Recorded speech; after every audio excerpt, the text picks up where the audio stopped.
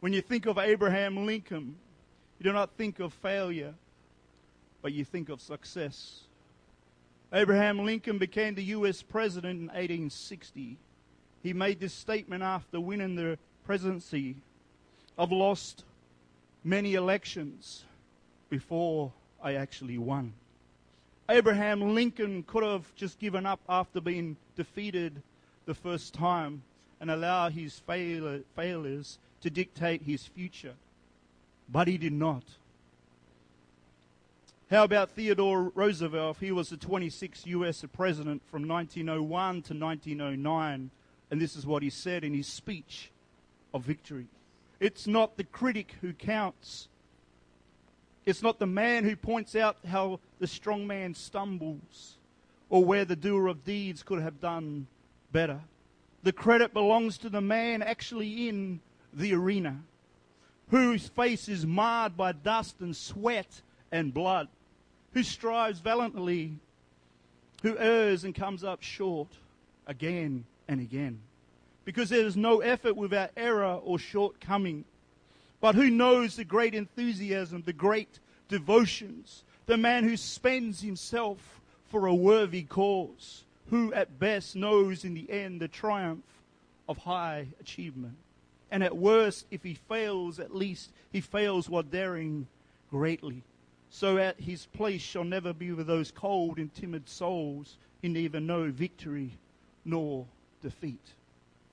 Both Abraham Lincoln and Theodore Roosevelt's names are written down in the pages of American history, and shall never be forgiven.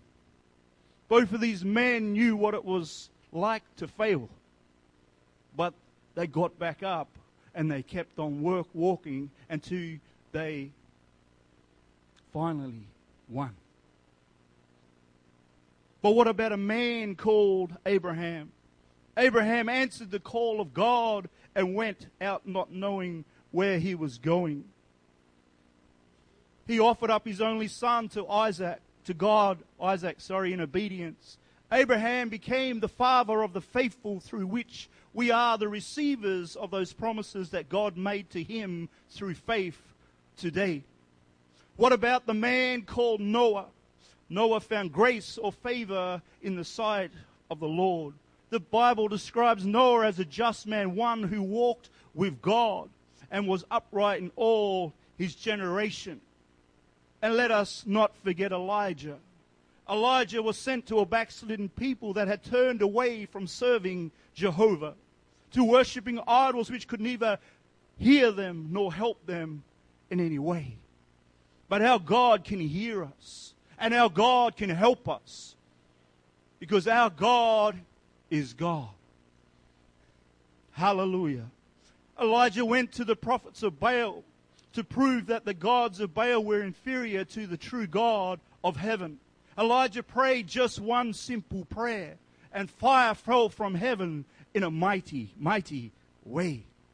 The fire totally consumed the whole sacrifice that Elijah had prepared, including all the water that was in the trench. Only then did the people say that the Lord, He is God. That the Lord, He is God. What about Esther, the daughter of Abihail? She went in before the king uninvited. She could have been put to death for this, as this was not according to the law. You had to be invited by the king before you could enter into his presence in those days. But Esther, Mordecai's stepdaughter, took the risk anyway. Why? Because she didn't want her people to perish. Her words were these: "If I perish, I perish." And let us not forget the famous words of Mordecai that echoed from every pulpit around the globe. "For who knoweth whether thou art come to the kingdom for such a time as this?" And the question I have for you tonight: why are you in the kingdom today? What is it that you want to do in the kingdom today for your God?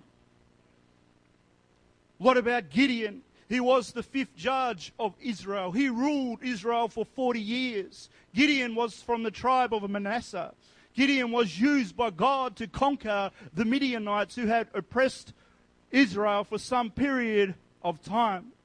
Gideon was asked by God to find a group of choice men that were willing to go up and fight against the Midianites. 32,000 men, to be exact. I believe in Gideon's eyes, this would have been a great number of men to have standing by your side in battle. Especially when it's going to be a fight for your life. Hallelujah. But this was not God's plan. In God's eyes, 32,000 men of war was just too many. God said unto Gideon, we need to reduce this army, Gideon. There are just too many mighty men here. Because the Lord didn't want any man to think that he had gotten the victory over his enemy by his own hand. The glory belongs to Jesus. The glory belongs to Jesus. Hallelujah. God told Gideon what to do and how he was to select the men that he had chosen to conquer the Midianites. Gideon, tell the men, whosoever is fearful and afraid, let him return to his own home. 22,000 men departed from Mount Gilead that day because they were afraid for their life. This left Gideon with only 10,000. 10,000 is not too many, but 32,000 men by my side in battle seems a lot better to me. Yet the voice of the Lord came unto Gideon once more. Gideon, there are still too many mighty men here. Bring the men down to the water's edge, and I will test them there. Judges 7 verses 5 to 7, it says, So he brought down the people unto the water, and the Lord said unto Gideon, Every one that lappeth of the water with his tongue, as a dog lappeth of water with his tongue, as a dog lappeth, he shall you set by himself. Likewise, every one that boweth upon his knees to drink. And the number of them that lappeth put in their hand to the mouth were only 300. But all of the rest of the people got down on their knees. They forgot about what was actually afar off, instead of lapping and watching what was going on. And in our spiritual life and our walk with God today, we need to keep our head up, because we don't know what is coming our way. And when we put our head down, we can be distracted. We can be discouraged. We can be overcome with sin and worries and anxiety and problems of this world. But when we keep our eyes upon the hills, and when we remember from whence cometh our help, we know that it cometh from the Lord that created the heavens and the earth. He's the Almighty God. He's the all-powerful God. He's the all-knowing God. He's the majestic God. And He can do super abundantly above all that we dare ask or think or ask Him for. So sometimes we got to keep our eye upon Jesus, and we got to call out to Him, because He's wanting to minister. He's wanting to do something miraculous in someone's life today. Don't be distracted by what's going on over here or over here, but keep your eye on Jesus, for that day cometh when the Son of Man will come in the clouds of glory. Hallelujah. Praise God. Jesus, we love you, Lord. We love you. We appreciate you. Verse 7 says, And the Lord said unto Gideon, By the 300 men that lappeth will I save you, and deliver the Midianites into your hands. Really, God? I had 32,000 men, then 20 walked away, and now you've left me with 300? How am I going to conquer my enemy with only 300 people? God's ways are not your ways. My friends, you need to look to God, because He will give you victory over your enemy. He will give you victory over your addictions. He will give you victory over your problems and your worries. Don't be distracted in these last days. God's not interested in numbers, as we can see through this account of Gideon. Gideon led the Israelites to a great victory that night because God was with him. Every step of the way, even though his army was reduced to a mere 300. If God is with you, the scripture says, who can be against you? Who can be against you? No one, because God is with you. The name Gideon in the Hebrew means fellow or hewer, which actually means a warrior. When the angel first appeared to Gideon in Ophrah, the angel said unto Gideon, the Lord is with you, thy mighty man of valor or strength. So with that thought in mind, I want to preach from this thought tonight. It's not by power. It's not by power and it's not by might, but it's by His Spirit. It's by His Spirit. Praise God, praise God. In the preceding verses leading up to this well-known narrative of Gideon, we read that Joshua has just died and that there is no one to lead Israel. There is no king in Israel at this time, and people are doing whatever is right in their own eyes, and because of this, God's people are in bondage because of their backslidden state. Israel has fallen into spiritual idolatry once more, and because of this, the Lord has delivered Israel into the hand of the Midianites. Why? Because Israel had transgressed the Lord's commandments by serving other gods. God deserves our total and whole worship. He demands it in His Word, that we will set no other foreign gods before us, but He is the Lord, and we must worship Him in spirit and in truth. Hallelujah. The Lord in turn raised up judges to govern or rule Israel in those days. Yet Israel would still not hearken to the appointed judge, but went a-whoring after other gods, to the point that they corrupted themselves more than what their fathers had done. They ceased not from their own doings, nor from their own stubborn ways, Judges 2 tells us. The Lord tested Israel in those days whether they would be faithful to His commandment by not worshipping other gods. I wish I could say they did, but still Israel would not hearken to the Lord's commandment. Therefore the anger of the Lord was hot against Israel, and He delivered them into the hands of Cushan-Rishathaim, who was the king of Mesopotamia in those days. Israel served Cushan-Rishathaim for 8 long years. These are God's people. We're supposed to be free.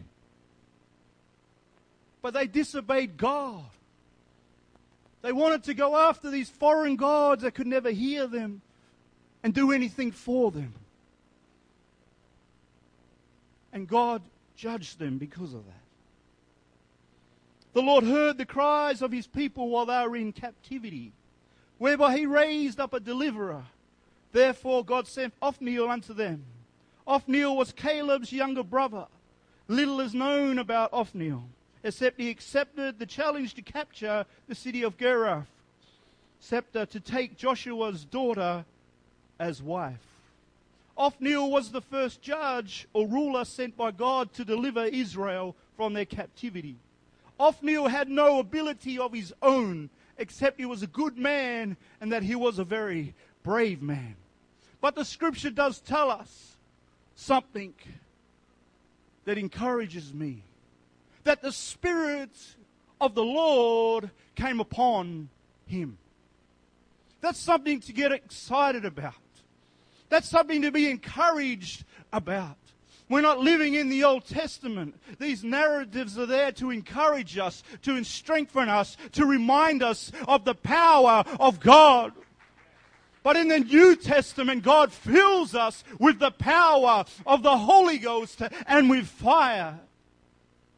Hallelujah. The land also had rest for the space of 40 years while Othniel was their judge.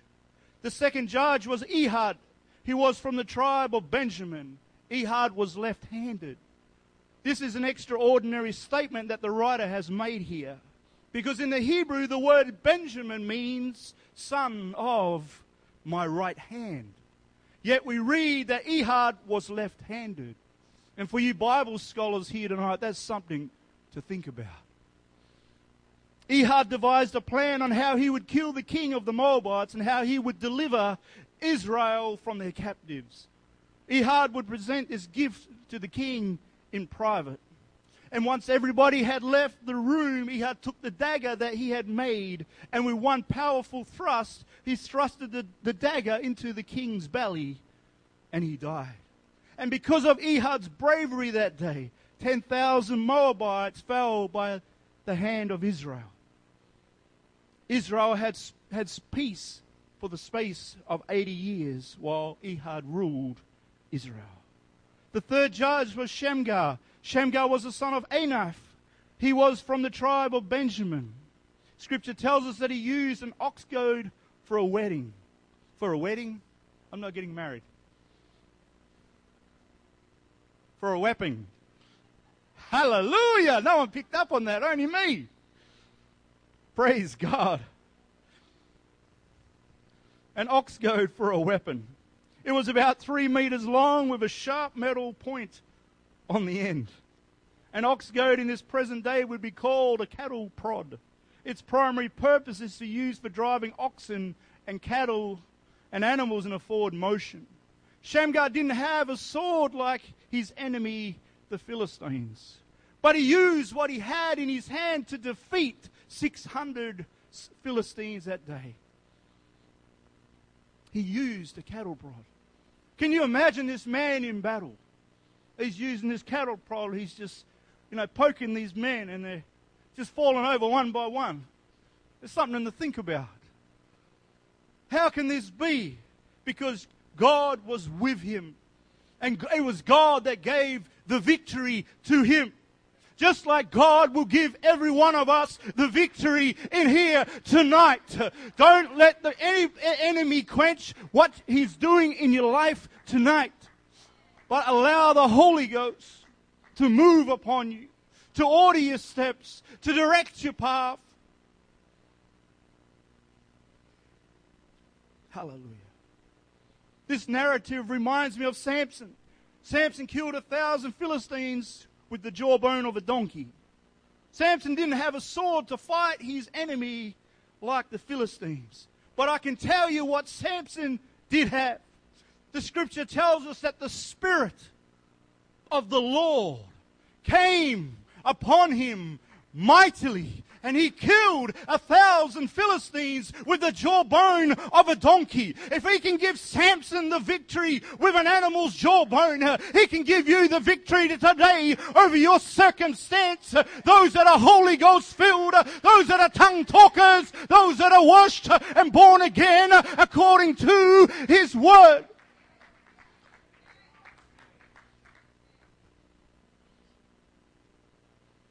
Victory didn't come through Samson's own strength, and neither did it come through his own ability. Just like it will not come through your own ability in this place today.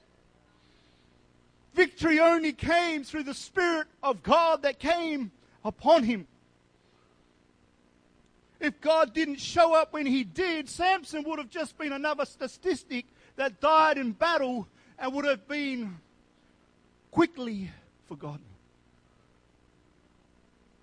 Some of us here need to stop fighting a spiritual war in the flesh. Because I got news for you. You're not gonna win. You're not gonna win, but you need the power of the Holy Ghost resonating within your soul. That's why God's given us the Holy Ghost today, so we can be victorious. And we can overcome sin. We can overcome things in our life which we cannot normally when we're in the natural or living in the flesh. We need the Holy Ghost today. That's why God said He was going to pour out His Spirit in the last days. And we're in that day today. Ladies and gentlemen, hearken unto this preacher's voice. Listen to what I'm saying. God's coming back, and you got to be ready. You got to be filled. You got to be overflowing. Your dam needs to be busted. That tap needs to be turned on fully. Hallelujah. Zechariah put it this way. It's not by might, my brother. It's not by power, my sister. But it's by my Spirit. It's not by might. It's not from our own strength or ability. It is not by our own power. It's not from the authority that others might give you. But it's only by His Spirit, His providence, His authority, His power that we can have victory in our lives today. Power and authority comes from God alone. Courage comes from within. Valor or strength comes from knowing your God personally and knowing assuredly that He is able to keep you all the way to glory. The fourth judge was Deborah. She was the only woman judge of Israel. And she was also a prophetess. And she was the wife of Lapidoth. Deborah held court under the palm tree of Deborah in those days. And she must have been a great, great woman. As people came out to see her to be judged, they did not go to her according to the scripture. The palm tree of Deborah was between Ramah and Bethel in the hill country of Ephraim. The Bible says that the Spirit came upon Deborah as she judged and ruled Israel in those days. The Lord told her to prophesy unto Barak, who was the son of Abinan. He was the captain of God's army. Barak was commissioned by Deborah to take 10,000 men from the tribe of Naphtali and Zebulun to fight against Jabin, who was the king of Canaan. We read that Barak was afraid of the enemy's iron chariots, and he refused to go up to Mount Tamar unless Deborah the prophet went with him also. Basically, Deborah told Barak that he would not receive the honor for this God-given victory. But the honor would go or would be given to a woman. The Lord defeated or discomfited Caesarea's army that day. Caesarea was the commander of the Canaanite army. He fled for his life on foot after he realized that he was defeated.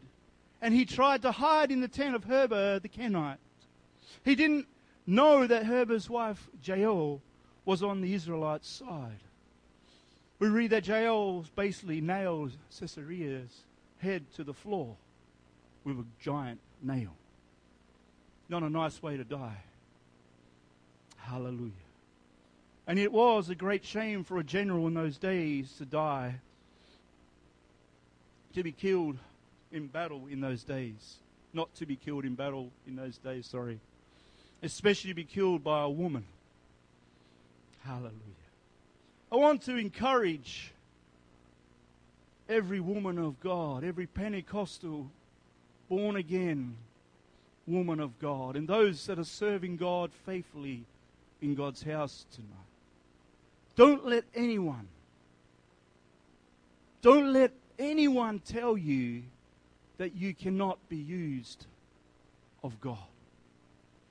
Because God wants to use you.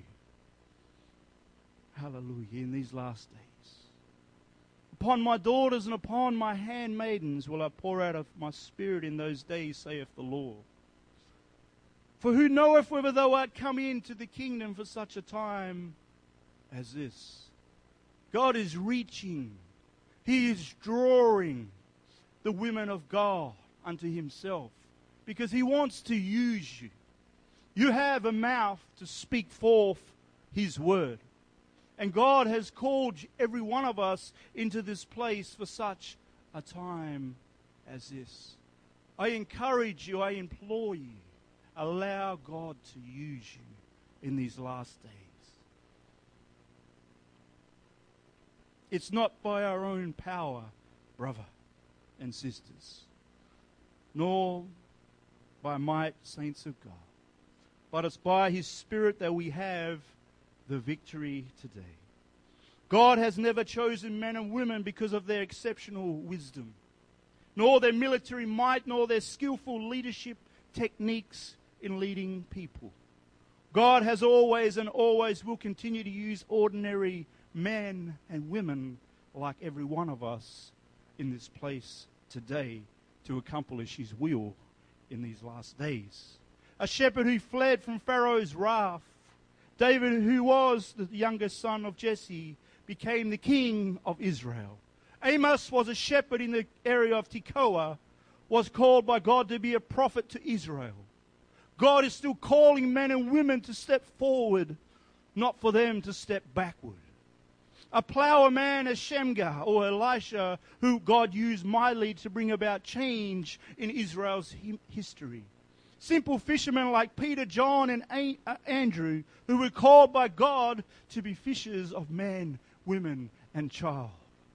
1 Corinthians 1:26-28 reads, "For you see your calling," the Apostle Paul speaking to the Corinthian church, "brethren, how that many wise men after the flesh, not many mighty, not many noble are called, but God has chosen the foolish things of the world to confound the wise. And God has chosen the weak things of the world to confound the things which are mighty.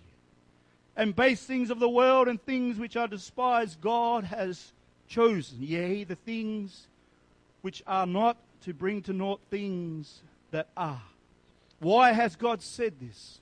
Why has God used this man Paul to speak this unto the Corinthian church? That no flesh should glory in His presence. Hallelujah. That's why the Lord's given us His Spirit. It's not by our own ability. It's not by our own power or what I can do, Peter McCallum. But it's by what He can do through us if we allow Him to use us for His glory. And He will receive the glory. We don't have to wait for the Holy Ghost to come upon us as they did in the old days. But the Holy Ghost will move through us in this New Testament time. And He will use us mightily. We will lay hands on the sick, the Bible says, and they will recover, because you need to stir up the gift that is within you. Stop living under the bushel, so to speak. Let your light so shine before men and be that witness that Jesus desires you to be in these last days. It's not by power, church. It's not by might, but it's by His Spirit that we're able to conquer any Midianites that are in our life today. The Amorites, we can beat them too, because God is on our side. He's given us the victory already.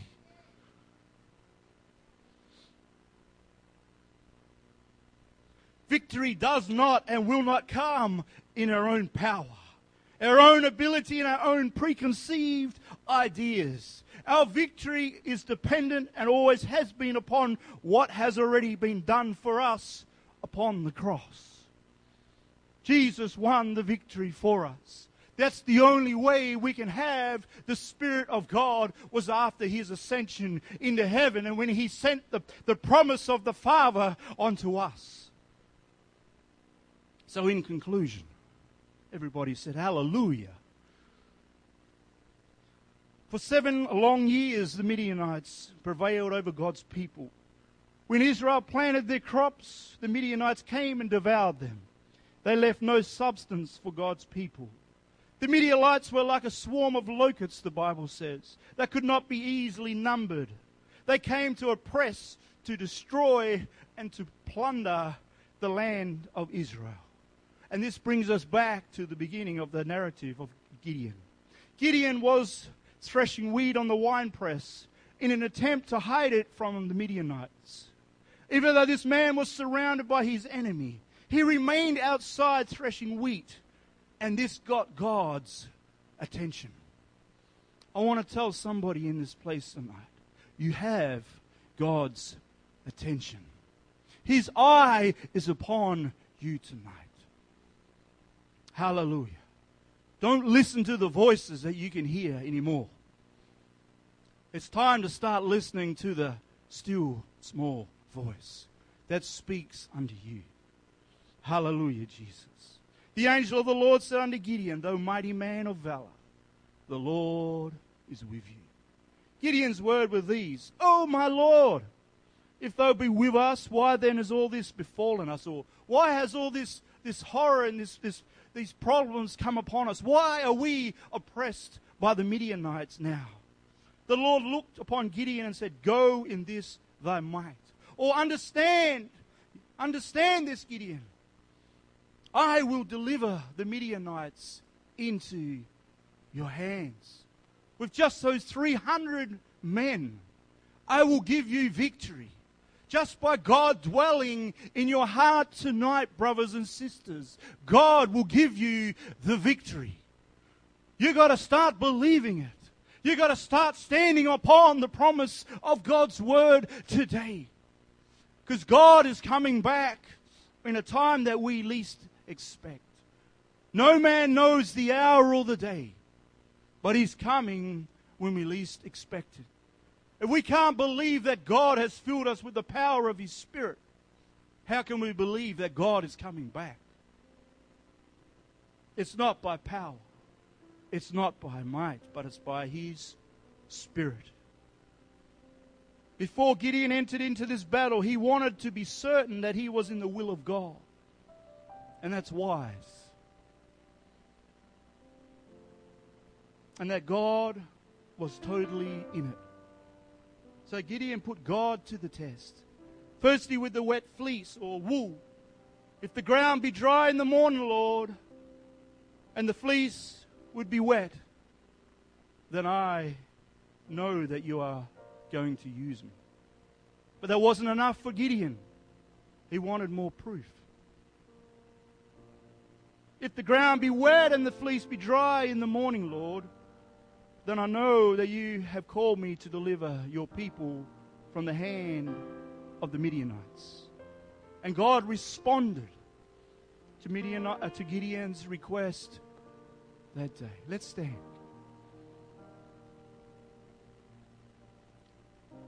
Gideon, I will give you the victory over your enemy by just as 300 men that lappeth water as a dog lappeth water. And Gideon divided the 300 men into 3 companies, and he put a trumpet in every man's hand, with empty pitchers and lamps within the pitchers. And he said unto the 300 men, Look on me and do likewise. And behold, when I come to the outside of the camp, it shall be that as I do, so shall ye do.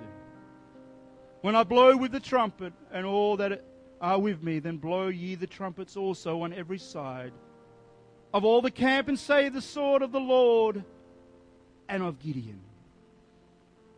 The Lord gave Gideon a mighty victory over his enemy that night. It wasn't because of Gideon's own ability, nor was it by his great leadership skills. Victory only came through the obedience to God's command. Victory was not by might, nor was it by power, nor was it through one's skill, because He doesn't want any flesh to glory in His presence, but by the faith and obedience to the command of His God. Victory will not come through your own might, brothers and sisters, nor by your own power. Victory will only come through the indwelling Spirit of the Most High God. Hallelujah, Jesus. Hallelujah, Jesus. Hallelujah, Jesus.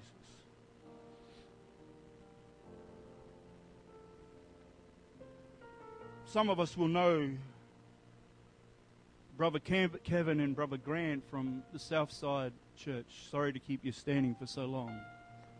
But when I first came to the Lord some 17 years ago, I met these men because I was a DJ. I met these men standing at the doorway. Grant was there and Kevin were there. And they were big, solid, muscly men. They weren't little as you see them today. And this little DJ walked up to the doorway. And I thought they were massive, giants. Why have I said this? Because it doesn't matter about our own human ability or what we think we can do. The only way we can be victorious in these last days is to walk in the power of the Holy Ghost, to be filled with His Spirit.